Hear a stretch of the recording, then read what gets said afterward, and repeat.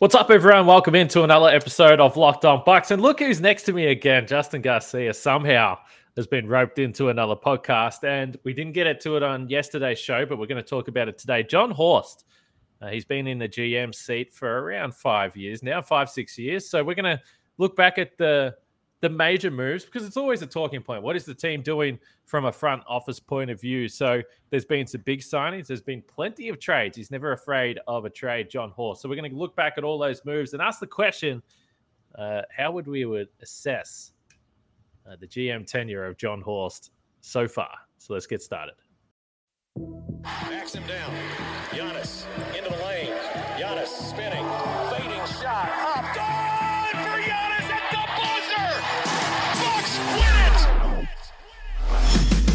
Our town, Green City, our time, our year, whole world's on watch because they fear coming. Our town, Green City, our time, our year, whole world's on watch because they fear coming. Welcome to Locked On Bucks. I'm your host, Kane Pittman. You can see and hear me on this show Monday to Friday, and also find my work over at ESPN. And alongside me, as he was yesterday, and as he is very regularly, from the Bucks Radio Network, Justin Garcia. And we thank you for making Locked On Bucks your first listen or first watch of every day. The audio version a little bit delayed yesterday's pod. We had some issues there trying to get that one uploaded, which I believe was right across the board on multiple different podcast platforms, whatever you want to say. There were some issues there, but we appreciate it either way. And as is normally the case, when I podcast with anyone, I should say, but when I podcast with Justin, we get caught up.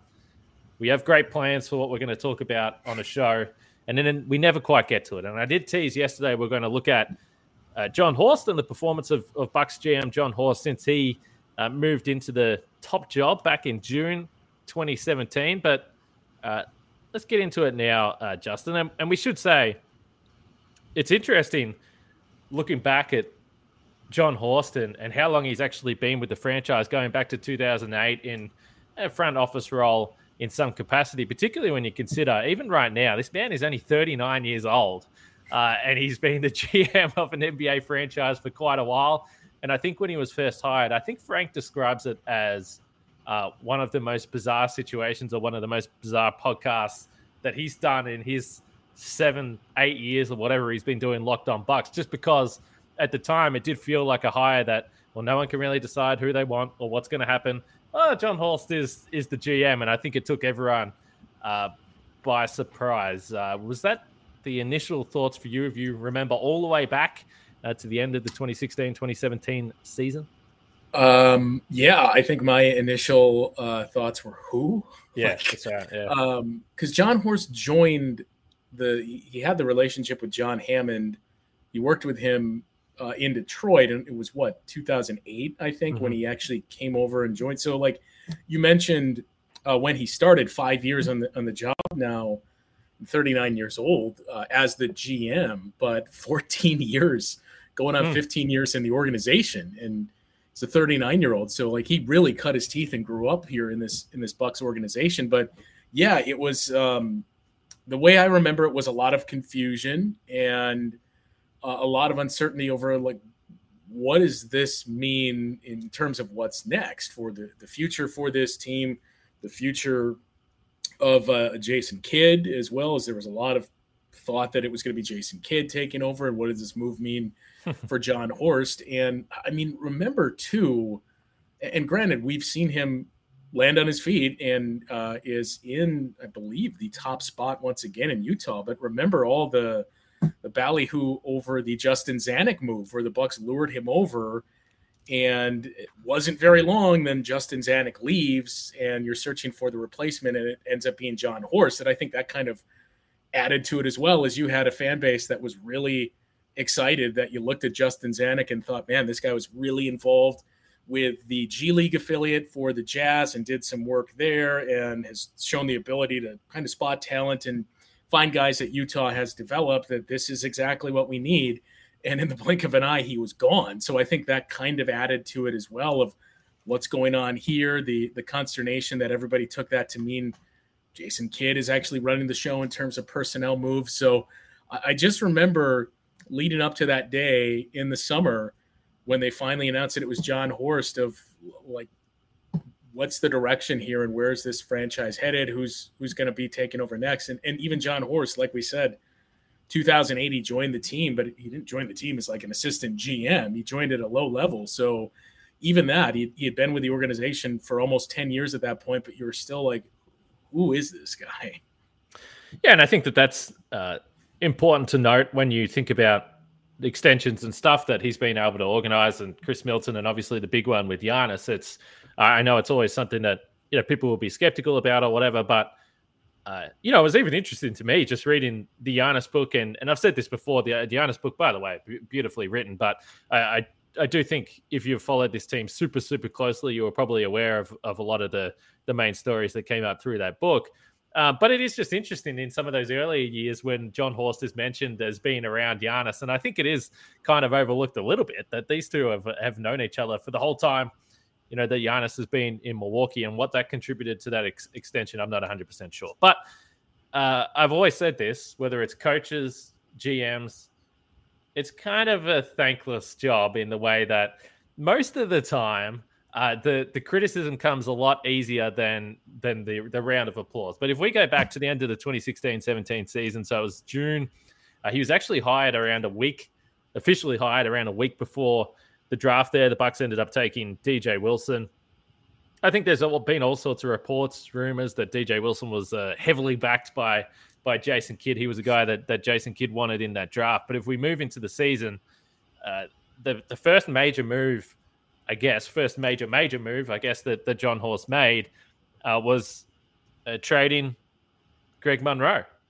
And, it's interesting because Greg Monroe, I think, is someone that Bucks fans will always be thankful for the fact that he first signed with Milwaukee, and he was their big free agent signing at the time. It was super exciting for the team. But the one thing I will say with this trade, I think it was obvious at this point the game was starting to go away from where Greg Monroe was, where he made his living in previous years. They also traded a first rounder. I think there was a second in there as well. But they get Eric Bledsoe back, and you could say, well, I think at this point in time, the currency of Eric Bledsoe was interesting based on the tweets and all those types of things that are going on. But I think overall, and that first, by the way, ended up conveying in 2020, it was Desmond Bane because it was pick 30. The Bucks had the best record in the NBA the year before. So Desmond Bane clearly looks like quite the player. But I think at the time, overall, this was a move that seemed to make significant sense to me to bring Bledsoe in. And you would have to say, clearly, the playoff results weren't the best. But I still think this was a relatively good trade at the time when you consider that Monroe's not even in the league. And he didn't play a lot after this trade went through. Yeah, nice homecoming for him this past year too. Sure. But I remember at the time, I was not in favor of the Eric Bledsoe deal. Not that I was ahead of the curve on Eric Bledsoe's ability as a player. I just thought, well, I don't know, like you've already got Malcolm Brogdon that's starting to come on here, that I don't know that that's really the glaring hole to upgrade. And I think it's important to note that, pretty similar to what we have said about Jason Kidd, that it's easy to point to some of the shortcomings in the playoffs and say this team didn't go as far as we wanted it to, so he was bad. It's easy to do the same thing with Eric Bledsoe, but I think both were important in the Bucks' growth and steps to becoming where they were, that you need somebody to take you to that platform, and then you need somebody to come in and take you to the next level. Bud was that guy.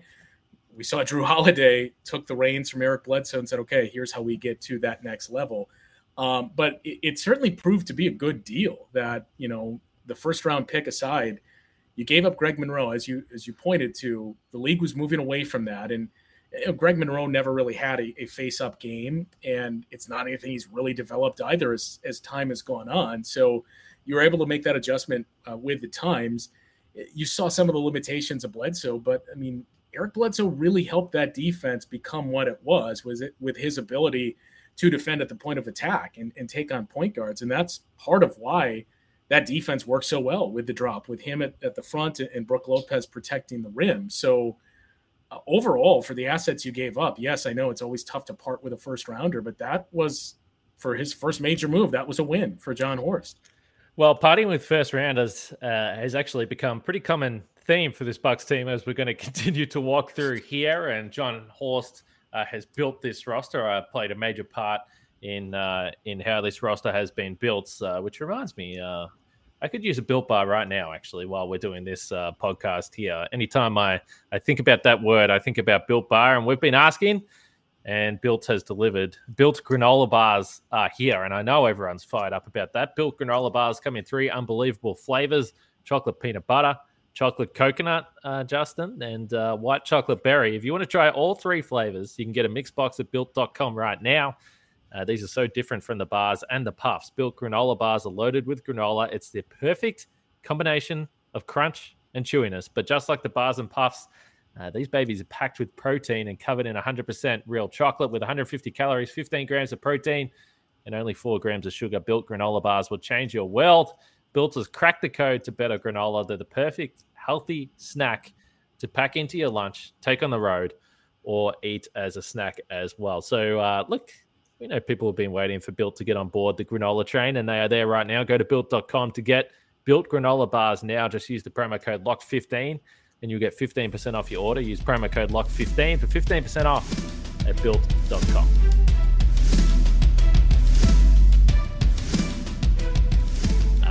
While we're talking about draft picks on this podcast, you should check out the Locked On NBA Big Board podcast as well. The Bucks currently pick 24. Again, we're going to continue to build on the road to the draft here over the next couple of weeks, so you can go and check that out. But one word that I should say 2 words. 2 words that I would associate with John Horst's reign as GM with the Bucks, both through decisions that were made before he was in the big chair and decisions that he's made along the way. Damage control, and this is a little bit of a part of it. And I think that following off season, first we should say Jason Kidd was fired towards the back end of the season. The hiring of Mike Budenholzer, which, you know, I really, even back at the time, I think there was so much optimism about what they could bring. I think there was so much distaste for the direction of the team when Jason Kidd was there that I think it did feel like the start of a new beginning, and it felt like a launch pad. It certainly ended up being that way. Another guy, thanks to the Lakers, the Bucks were able to sign on a super cheap deal. Brook Lopez proved a genius move, and quite frankly, so did Pat Connaughton as a free agent there. And one other deal that is probably under the radar, that I've always looked back on and said, geez, it would have been easy to make a mistake here.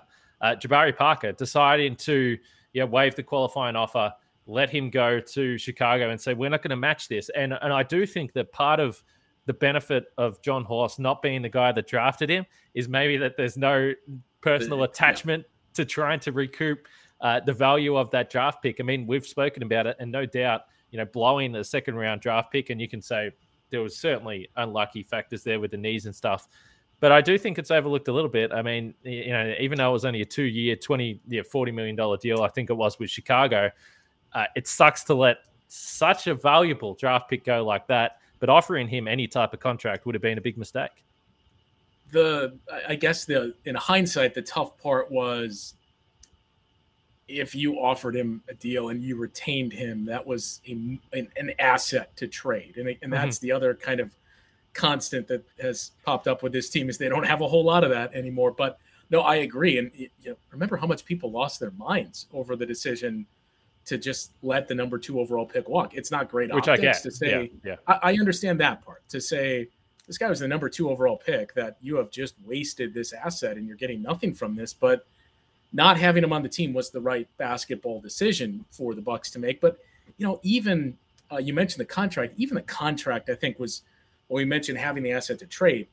Even the contract is very telling for Jabari's status in the league, because that was a 2-year deal. But I want to say, for all intents and purposes, it was a 1-year deal. That $20 million was guaranteed, and that second year was not. And we've seen him kind of bounce around since then, and now not even in the league at this point. So it is. And I agree that I would have been curious to see, if it's not John Horst in that spot, what happens with Jabari Parker, because it's just human nature that you don't want to admit to a mistake that, in all likelihood, he's probably retained that offseason if it's not John Horst.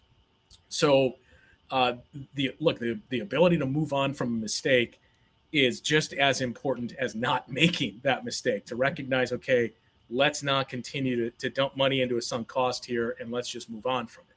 And I do think if people remember back to that Boston series, Jabari was disgruntled. Should we say that in that postseason series? That was actually one of the first times. Well, that was the first time or first season that I covered the Bucks in person, and I was at those practices in Boston where, let's say that he either didn't show up or he was grumpy or he didn't want to talk to anyone. It was a rough time. So maybe that contributed to that. Adjusting to the role of coming off the bench too. I mean, all of it was. There was a lot. And you know, I actually, even if Jason Kidd was there, I'd be surprised if Jabari was back. It didn't feel like that was a great relationship either. Early in the season, and there was a couple of big trades during this season, but early in the season, the Daly and Henson. And this is, again, when I talk about damage control. And by the way, everyone knows that I love Matthew Dellavedova and love John Henson.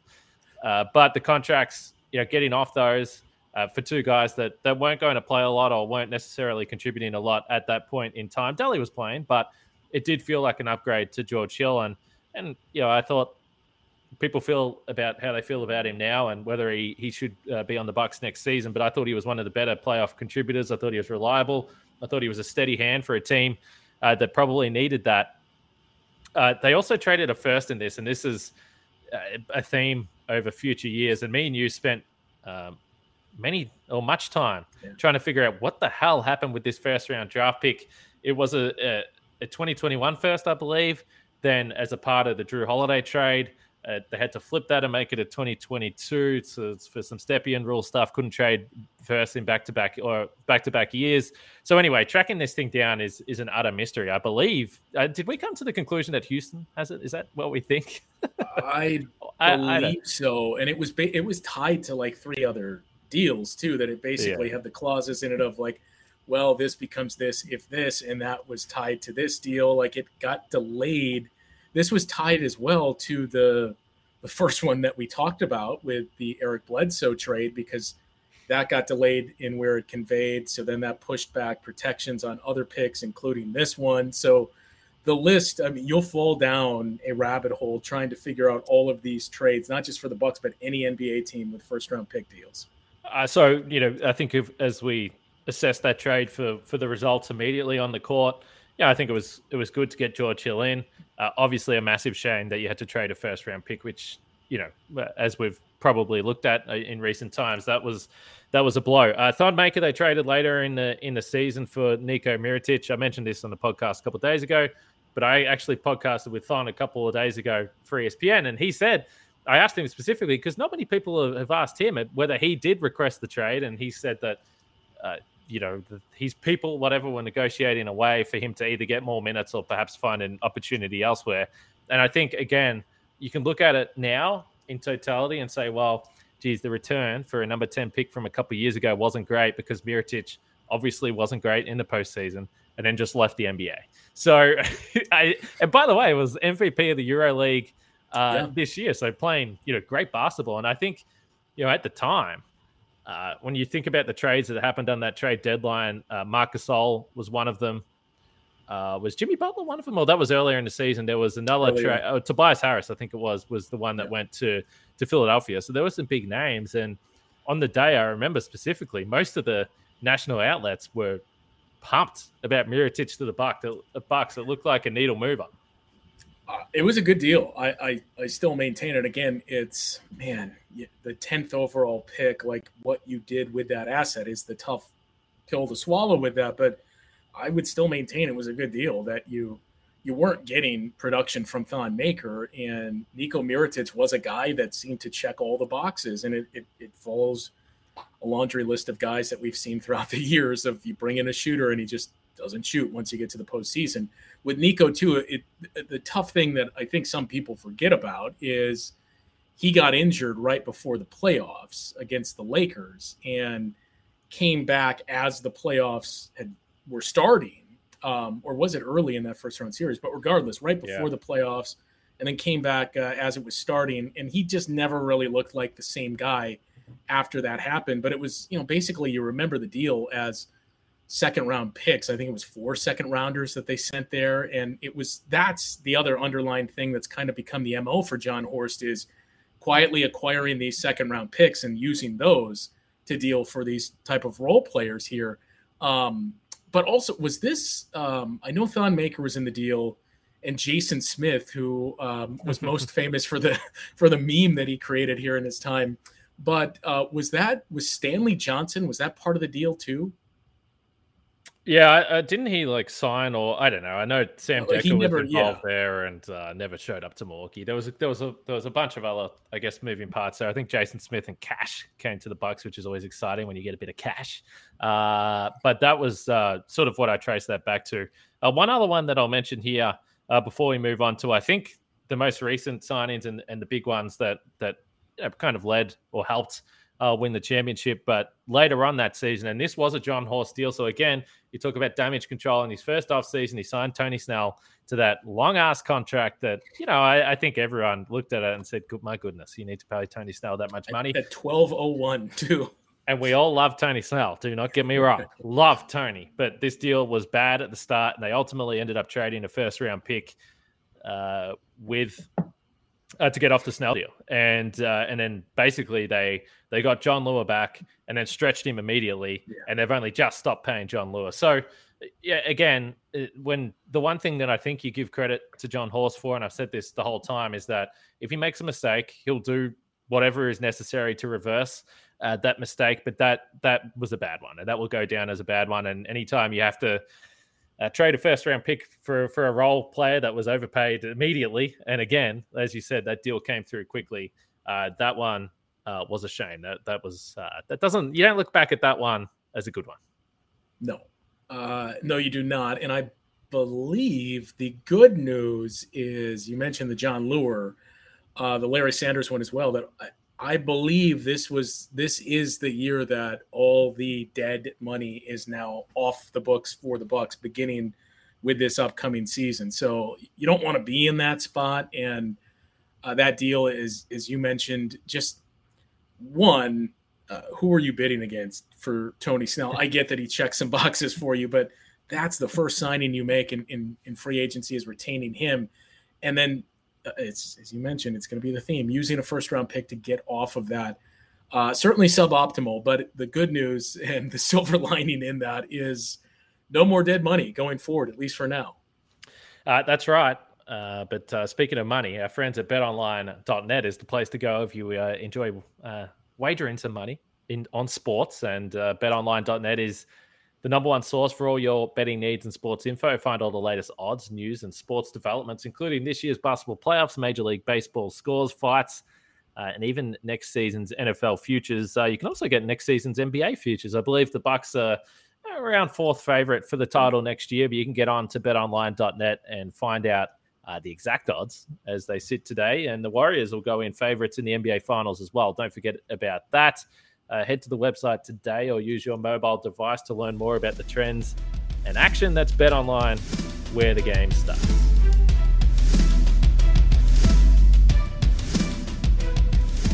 All right, one of the bigger deals, and I think all of this ties in together.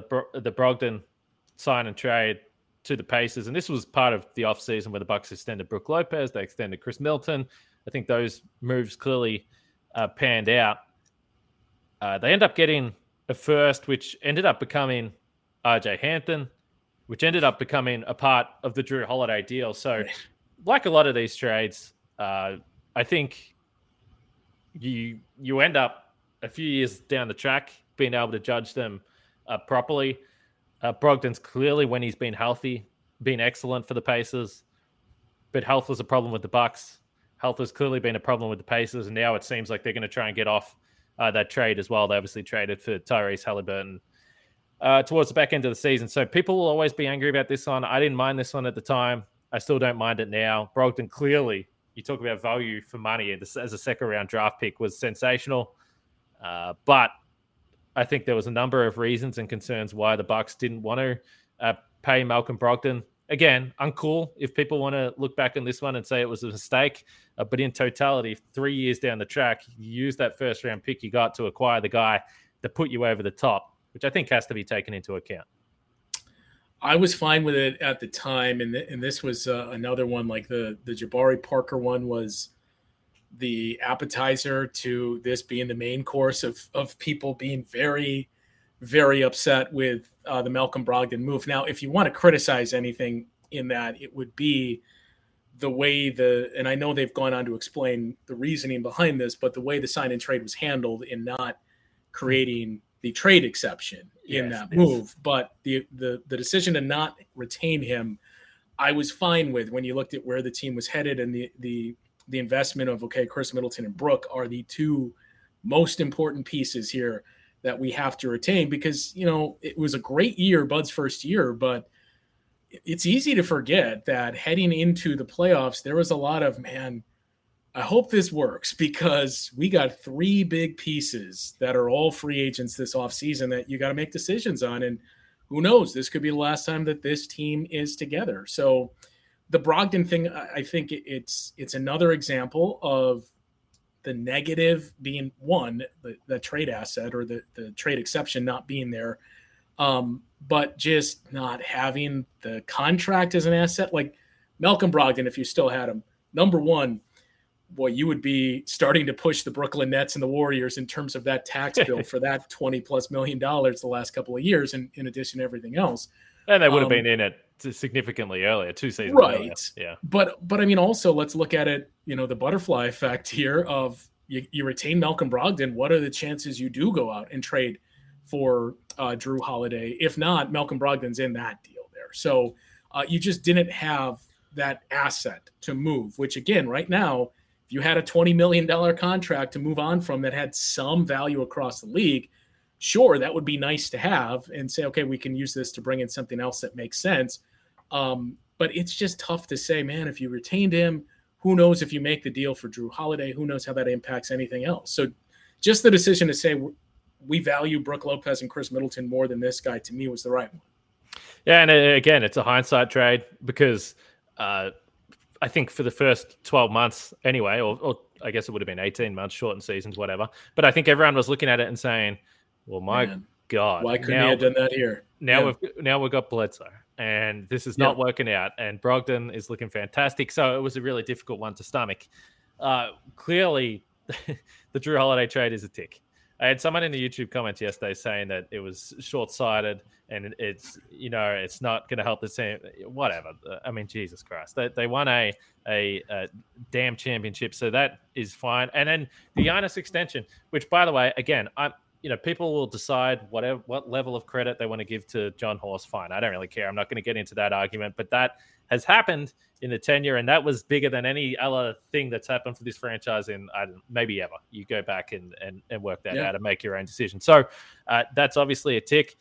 The Bobby Portis free agent signing, obviously a tick.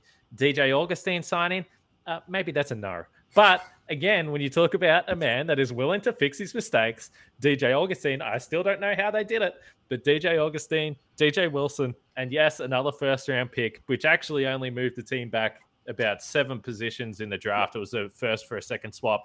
A miraculous trade to get PJ Tucker. I don't know how they did it or how another team couldn't have a better deal, but they get PJ Tucker. We know how that worked out. So DJ Augustine, big cross, but the DJ Augustine trade, big tick.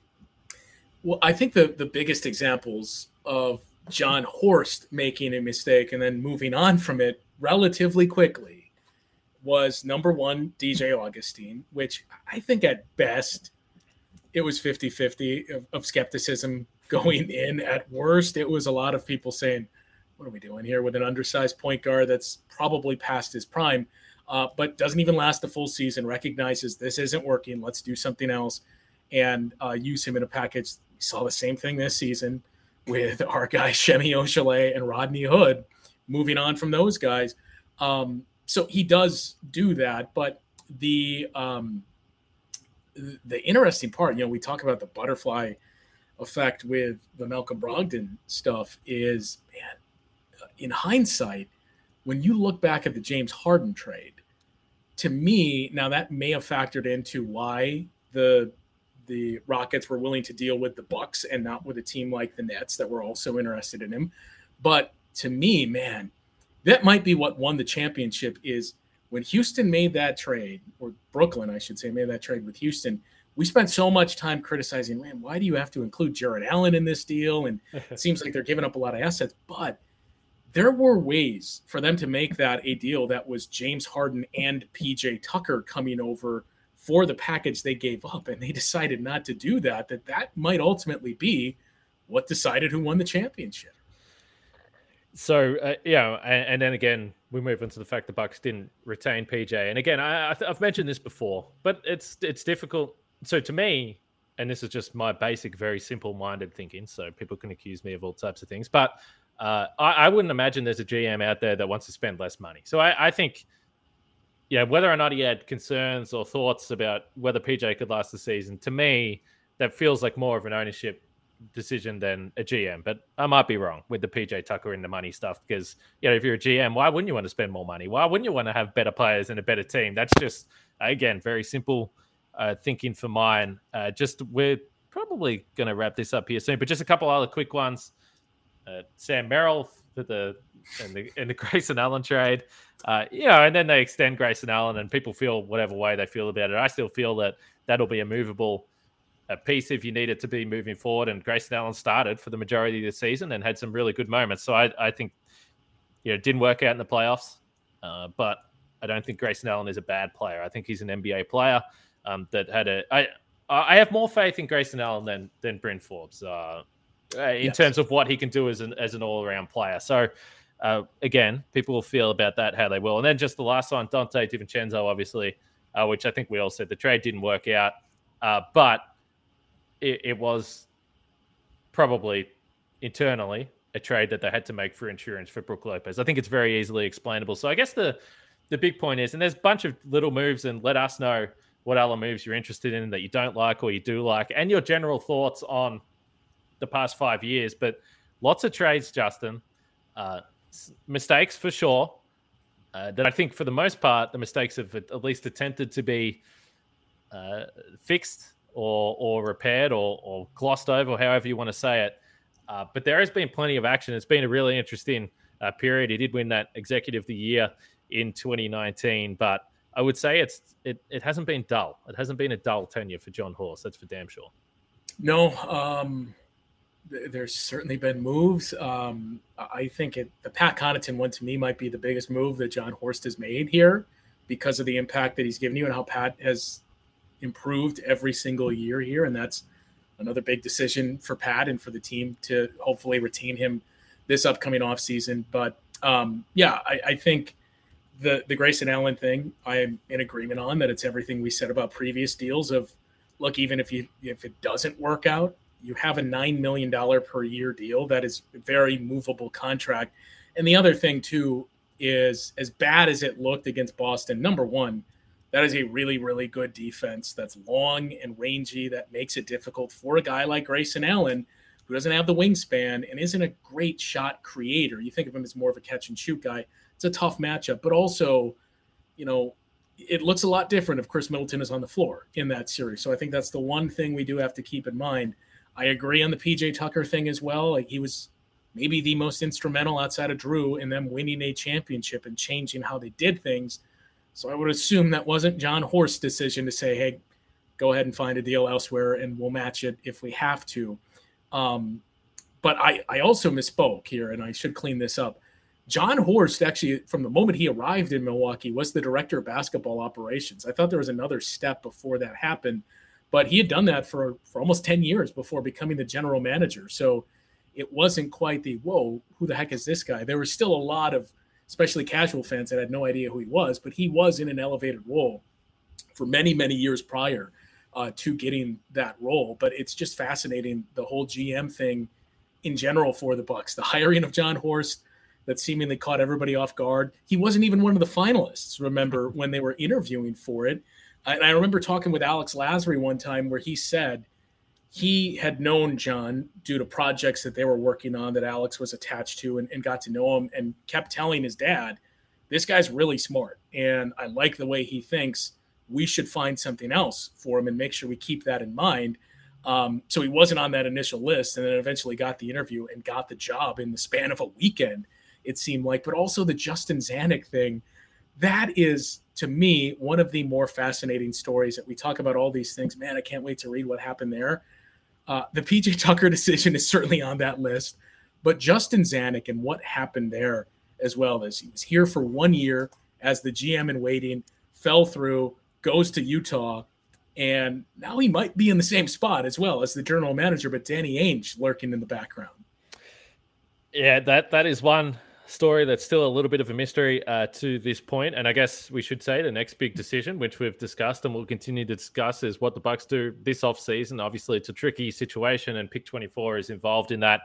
Certainly, as we've walked through in this podcast, trading picks or trading selected players, not exactly something that John Horst is too fearful of doing. So we'll see what they do moving forward. Make sure you check out the Locked On NBA podcast. They'll be getting ready for the finals, I would imagine. Celtics and Warriors a couple of days away, game one there. But let us know, because I know that this is a topic that when people discuss, they get passionate about. They have their one move or their signing, or there's always someone that wants to bring up Christian Wood, for instance, that we didn't even touch on. So there's all these different names that are involved, and people feel differently about that way. So we've just walked through it all, but now you guys can let us know what you think of it and what moves were the best, what moves you hated. But ultimately, if you had said 5 years ago that the Bucks were going to win a title within 5 years, Giannis was going to sign the Supermax, I think if you're a Bucks fan that had been through everything that Bucks fans had been through over the previous decades, I think you would have absolutely taken that. And that is the situation we're in now, even though it's going to continue to be tricky moving forward. So we'll leave it there. We'll be back tomorrow with another podcast, of course. Justin, I'll let you off the hook tomorrow, most likely. But, we can't rule out anything at this point in time. But for Justin and myself, we'll leave it there. I'll speak to you guys tomorrow.